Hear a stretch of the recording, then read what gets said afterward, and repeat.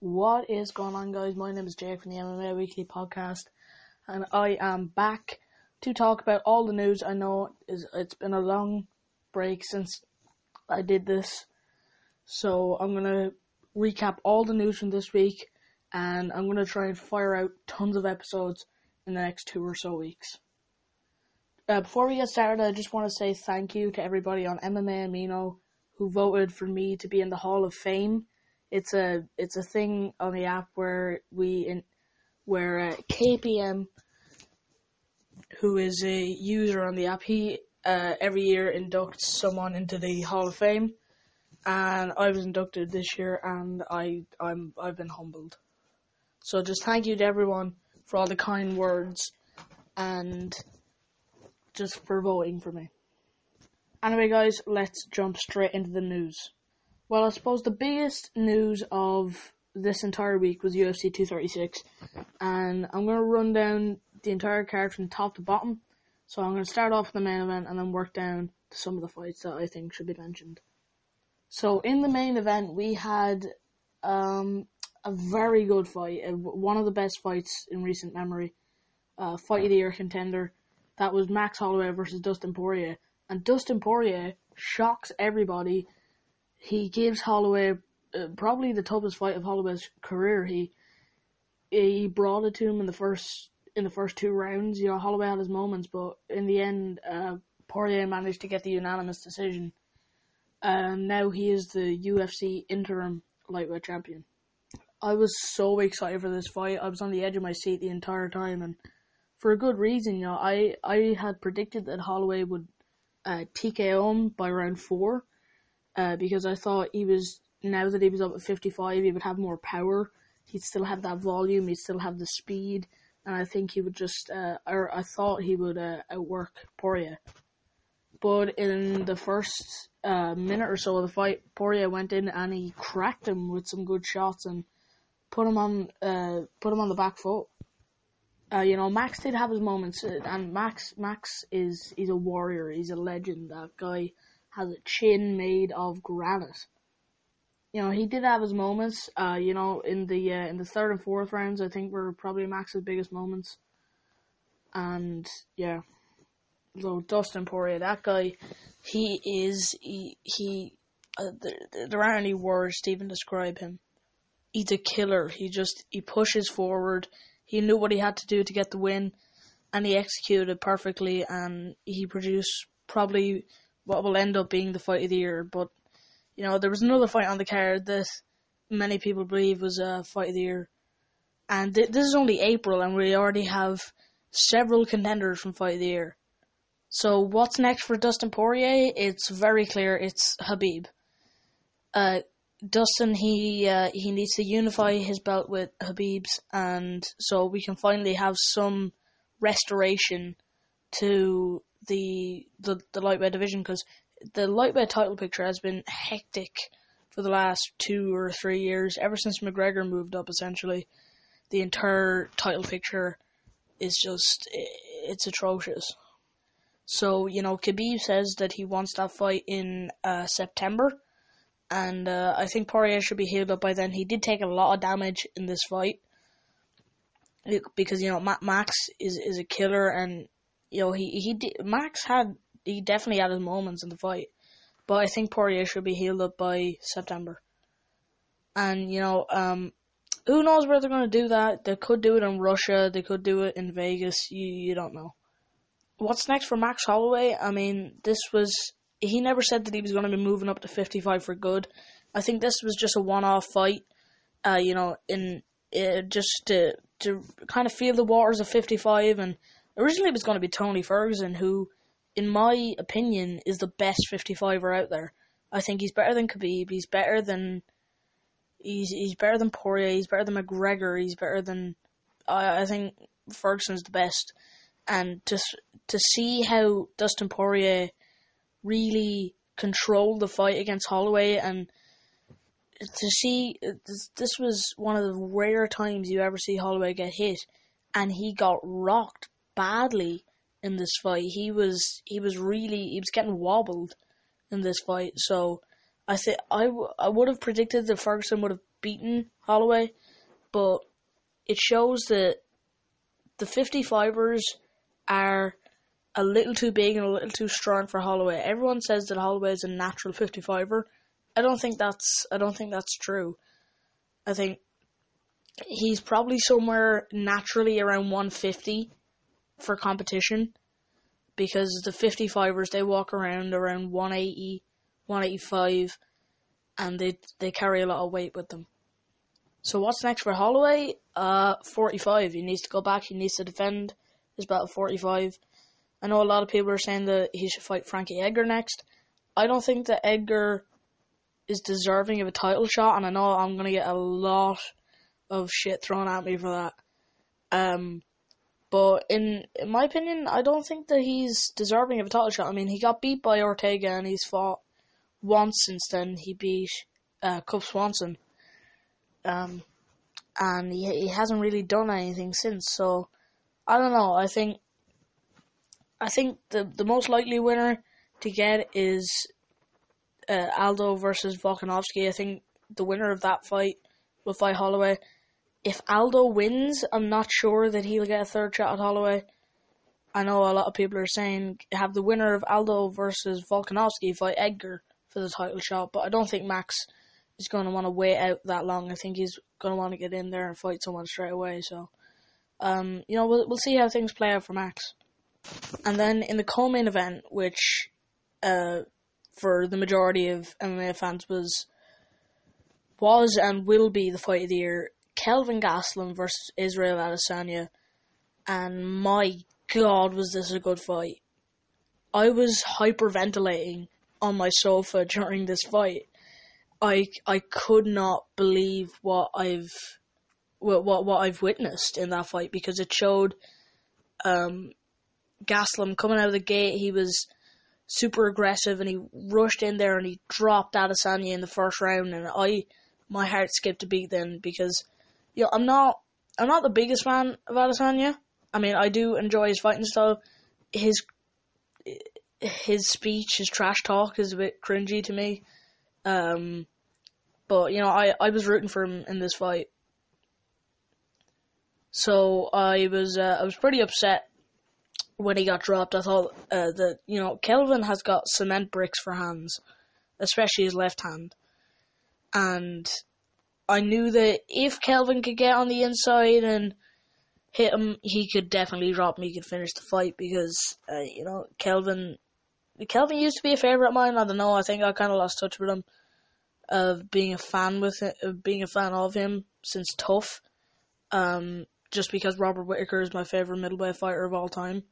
I think that kind of pushed me away from Kelvin a bit, but Kelvin's a warrior, man. Then the second round was, started off in Kelvin's favor. He was doing the same thing, and then, boom, Adesanya, first he cracked him with a spinning back elbow, and then after that, he hit him with a right hand that decked him. And at that point, I got so excited, because the momentum shifted so much in between the first and second round, and the possibility of how much it could shift and change over a 5-round fight really intrigued me. And I had a 2-2 going into the fifth round, and I've heard some controversy online about how when Adesanya had Kelvin in a standing guillotine, and I was super shocked by that. I heard some people saying that Kelvin tapped, and it did kind of look that way. I can see how people would think that. I know a lot of the people that I was watching it with, they said that Kelvin tapped, but I don't think he tapped. I think he was reaching to try and pull down the arm. I find Gastelum a little bit cringy at times, but I'm going to give him the benefit of the doubt here, and I'm going to say that he didn't tap. And then Adesanya, he got him in a triangle choke, and he explained that the only reason that he didn't finish that off was because he had injured his knee in training, and that it was just he was going to do himself more damage than he would Kelvin if he'd continued with it. But man, that fifth round was very entertaining. I mean, it started off back and forth again, but Adesanya is just a beast. He took over that 5th round and knocked him down twice. Kelvin, he is so tough, and Adesanya is so skilled. And, I expected this fight to be good. I expected it to be back and forth, but not to that extent. Again, some people said that the referee should have stopped the fight with around 30 seconds left to go in the 5th round, because Gastelum, he was getting knocked down and he wasn't really defending himself. When I watched it at first, I thought that the fight should have been stopped, and I watched it again, and I think the referee made the right decision to let it go on. So if there had been 10, 20, 30 seconds left in that round, I think Adesanya definitely could have finished him. But MMA is not really a place for what ifs. Our sport, everything happens for a reason. And, I think the referee made the right call. So, Adesanya is now the interim middleweight champion. He's the 2nd ever African-born UFC champion. And, I'm really happy for him. He's also the first champion to come from New Zealand. And I know you might be, if you're not too familiar with Adesanya, he was born in Nigeria, and he was raised in New Zealand. So he shares, he has a dual citizenship of sorts. What's next for Adesanya? Like Poirier, there's only one clear option. He's got to fight Robert Whittaker next. Whittaker, like I mentioned earlier, he's my favourite middleweight of all time. I like his fighting style. I like the way he talks. There's something fundamentally really likable about him. Dana White said at the press conference that when they do that fight, they're going to have to do it in Australia. And, I couldn't agree more, because, Adesanya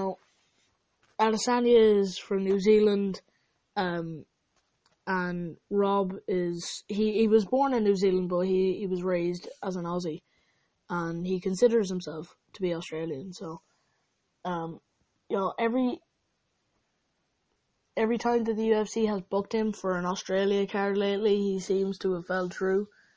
So I hope this one plays out properly, because I like the undisputed middleweight title has not been fought for since Bisping versus GSP, and that was in November 2017.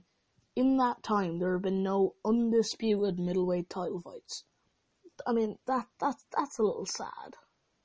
So yeah, Whittaker versus Adesanya in Perth or Melbourne, or you can even do that in New Zealand.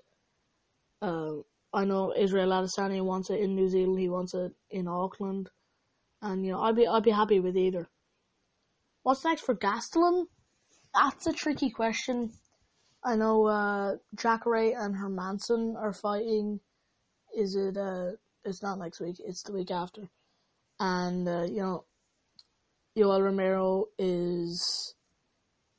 He has pneumonia right now. Paulo Costa has.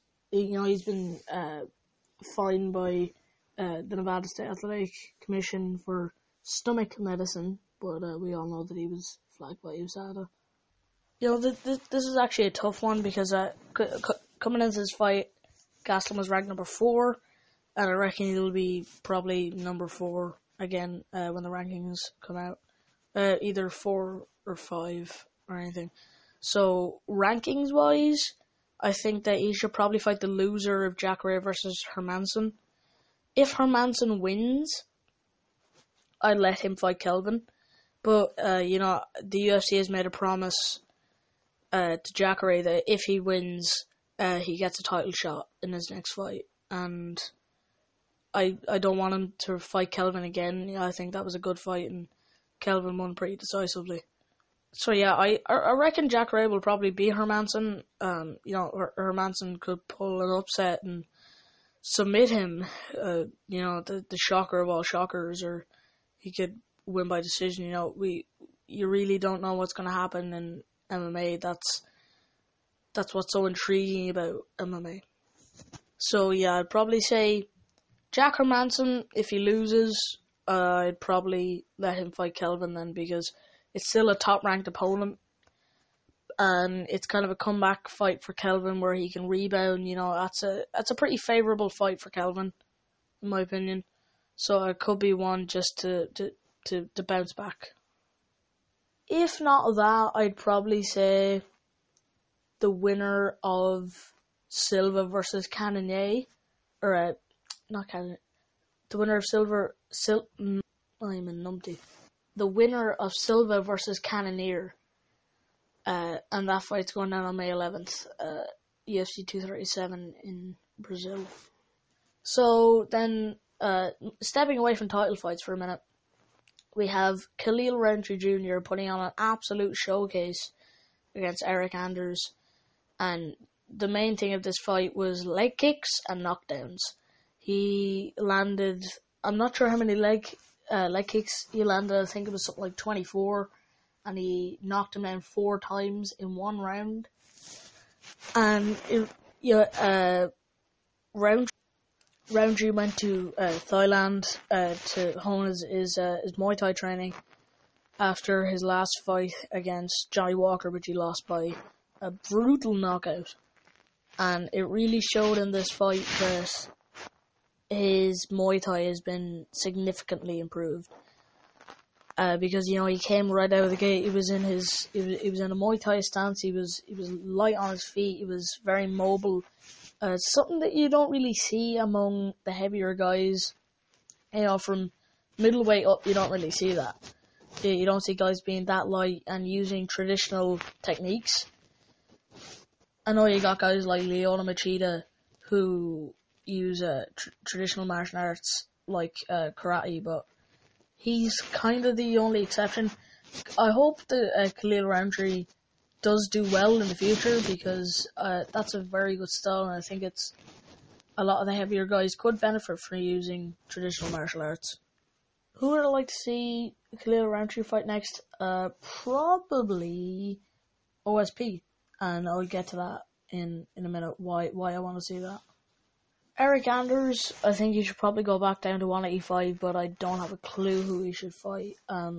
If you know anyone that you think Eric Anders should fight, please leave it down in the comments of this one, because I cannot for the life of me think of it. I'm gonna skip over Dwight Grant versus Alan Jouban because it wasn't the most entertaining fight, and I try to see the best in all fights, and I thought this fight was really going to deliver because Alan Jouban always puts on a show, and I was pretty hot on Dwight Grant coming into this fight after his knockout of Carlos Pedersoli back at UFC Prague. I thought that was an insane knockout, and I was really expecting good things to come from this fight, but no good things came of this fight. It wasn't awful. It wasn't as bad as people say it was. It just wasn't great. I mean, it started off good.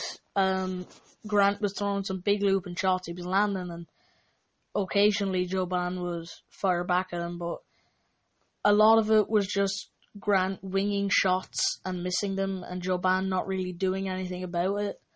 I know Jouban took him down, and I scored the fight for Jouban. I had a 29-28 for him. I thought he won the second and third round.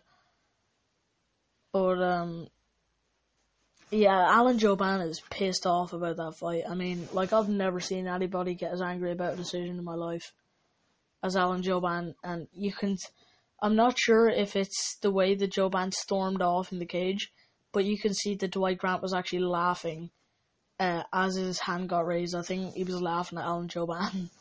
Yeah, that's pretty much all I can say about that fight. Then Nikita Krylov defeated Ovin St. Preux by a rear naked choke in the second round, and I was actually a little bit surprised by this. I am a fan of Nikita Krylov. I think he's a good fighter. He's got potential, and I was kind of upset when he left the UFC back in 2016. But his promotional comeback was against Jan Blachowicz, who is one of the best 205ers out there, and he lost that pretty decisively. So and he'd already lost OSP a few years back, so I expected OSP to probably just win by decision, draw him out, typical OSP fashion. And OSP actually, he surprised me a bit with this one. He had a lot of energy in him coming into this fight, and I was a bit intrigued by it as it started, but he blew all his energy out, and Krylov landed a good kick to the body. I think about halfway through round 1. I think that took it out of him, and you could hear him in the second round when Krylov had the rear naked choke in. You could hear him panting. He was like a sick dog. It was if you haven't seen it or heard it, go back and watch that fight. And as Krylov starts to get it underneath the neck, St. Preux just starts making this horrible noise. So who should Nikita Krylov fight next? I think there's only really one option, and that is Johnny Walker. A lot of people are high on Johnny Walker. I'm high on Johnny Walker. I am proud to say I'm part of the Johnny Walker hype train. But I think Krylov could pose some actual threats to him on the ground. Krylov has some good submissions. He's got a good ground game. He could pose some threats to Johnny Walker, but Walker has the superior striking, in my opinion. It'll be a good fight, and a lot of people are saying that if that fight came through, the Krylov would just be the lamb, the next sacrificial lamb to feed to Walker's hype. And I don't think that. I think it would be a genuine test. Who's next for OSP? Like I said earlier, I think probably Khalil Roundtree. I think OSP drops in the rankings, probably down to number 15, because Krylov was unranked coming into this fight. So, OSP gets a chance to fight someone who people believe is a good prospect at 205, and to kind of reinvent himself for that one. And Roundtree has a chance to break into the top 15. So those were all my thoughts on UFC 236. Overall, it was a good card. That Grant Jouban situation kind of pissed me off, and it pissed Alan Jouban off. But overall, we had some incredible fights. We crowned 2 new interim champions, and a lot of people are annoyed saying that they aren't real champions because it's the interim belt. If you want to hear me do a segment on that in the future, please leave it down in the comments, and make sure to join the MMA Weekly chat room. Now, the next thing I want to talk about was, and I said this to everybody at MMA Amino, and a lot of people don't believe me, it's that Gary Tonin asked all the people on Twitter if they wanted a post-fight interview or they wanted him to come on podcast.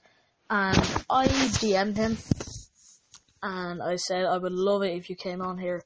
I never expected to even get a reply off him, but he gave me his phone number, and I texted him and I said that I'd do anything for him to be on the show. I mean, I'll pick the hours, I'll pick the day, but he never got back to me.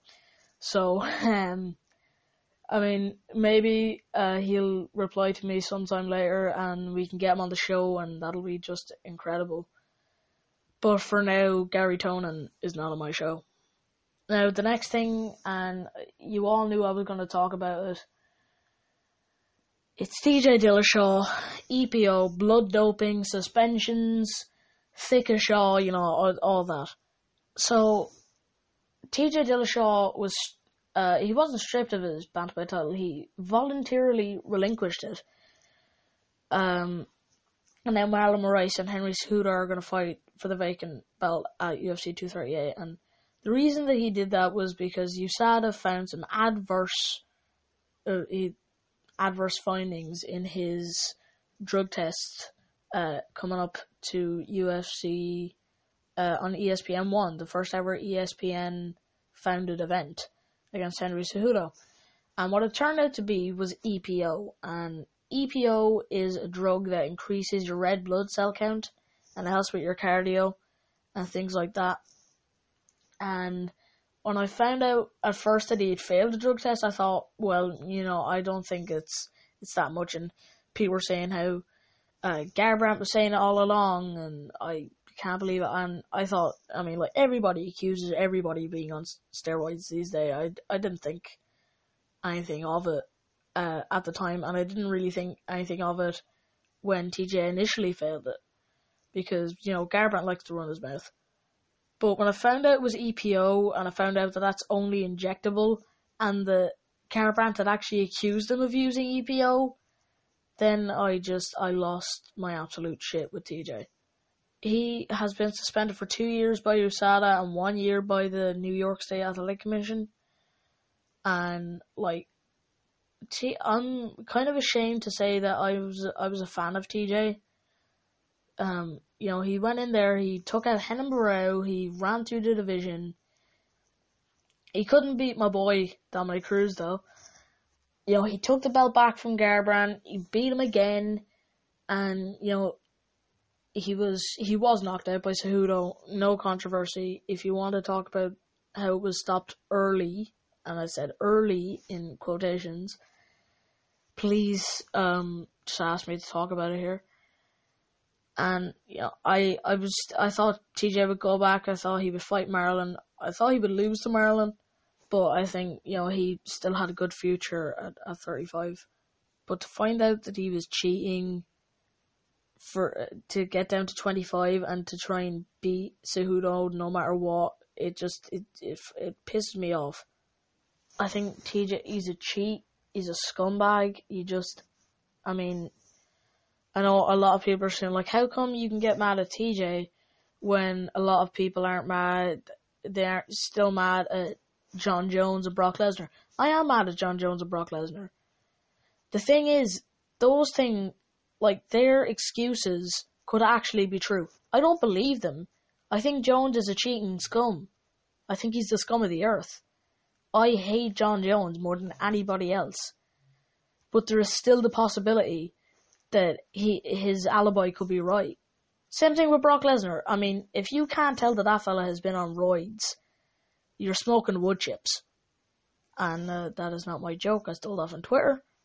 But TJ's thing is inexcusable, and he's admitted to it himself. His team have admitted to it. He has purposely cheated, and I see a lot of people feeling sorry for TJ. I don't feel sorry for TJ. I'm glad that TJ got caught. I'm glad that he's not still doing EPO, and I'm glad that he has to sit out for the next 2 years and watch either Marlon Moraes or Henry Cejudo. It's probably going to be Marlon Moraes take over the bantamweight division, and for one of them to be called the champion while he's out.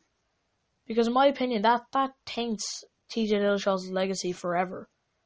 Because, it's kind of the Anderson Silva effect. Like, when you look back on some of Anderson Silva's fights now, and knowing that he failed a drug test, it puts a big dark cloud over all those wins.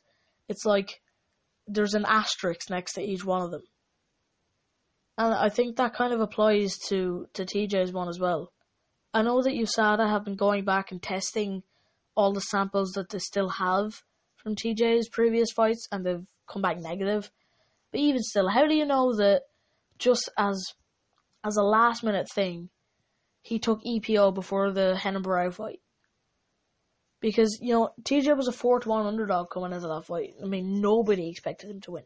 Nobody. Renan Barão was the man in his day.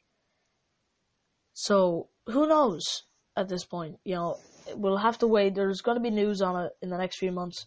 And I think we're still going to be getting news about it in the next few years. But, like, I'm rambling on about this a lot because I'm pissed.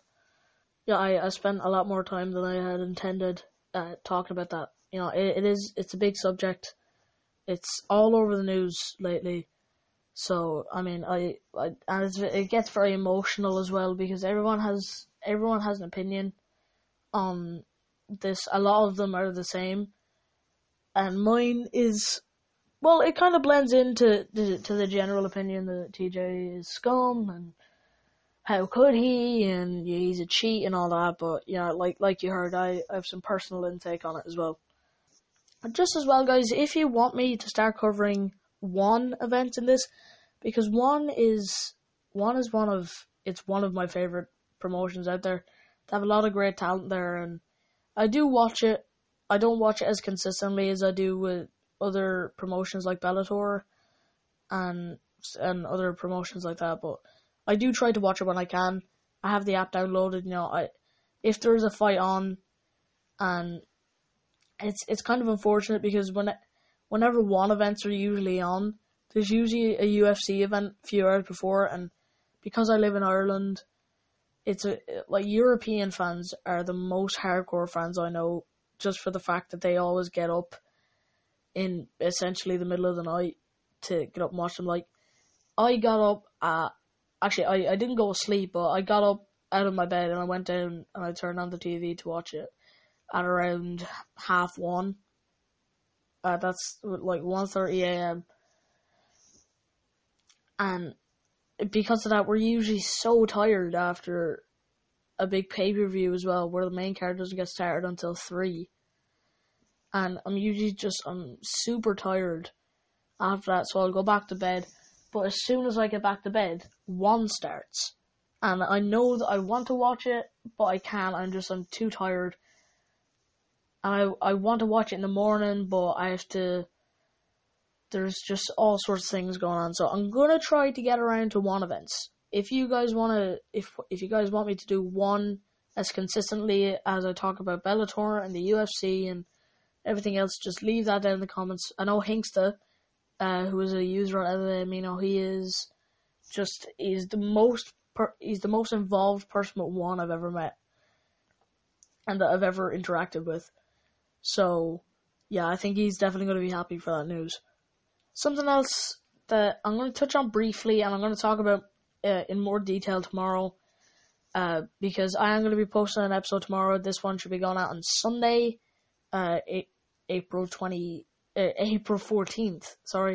and the one after this, the episode 9, should be coming out on Monday the 15th. Yeah, that's right. So I'm going to touch on it briefly, and I know it's a very difficult subject. It's a very tricky subject to talk about, because if you say one wrong thing, you're racist and you're Islamophobic and all of that. But just by hearing that, you know what it is already. And it's the McGregor and Khabib tweeting scenario. I'm not on any of their teams, okay? I don't like Khabib.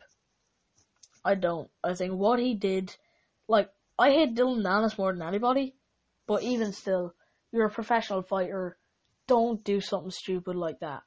Just don't. And, paying people to do push-ups and videoing it and putting it on the internet, I think it's an awful thing to do, really.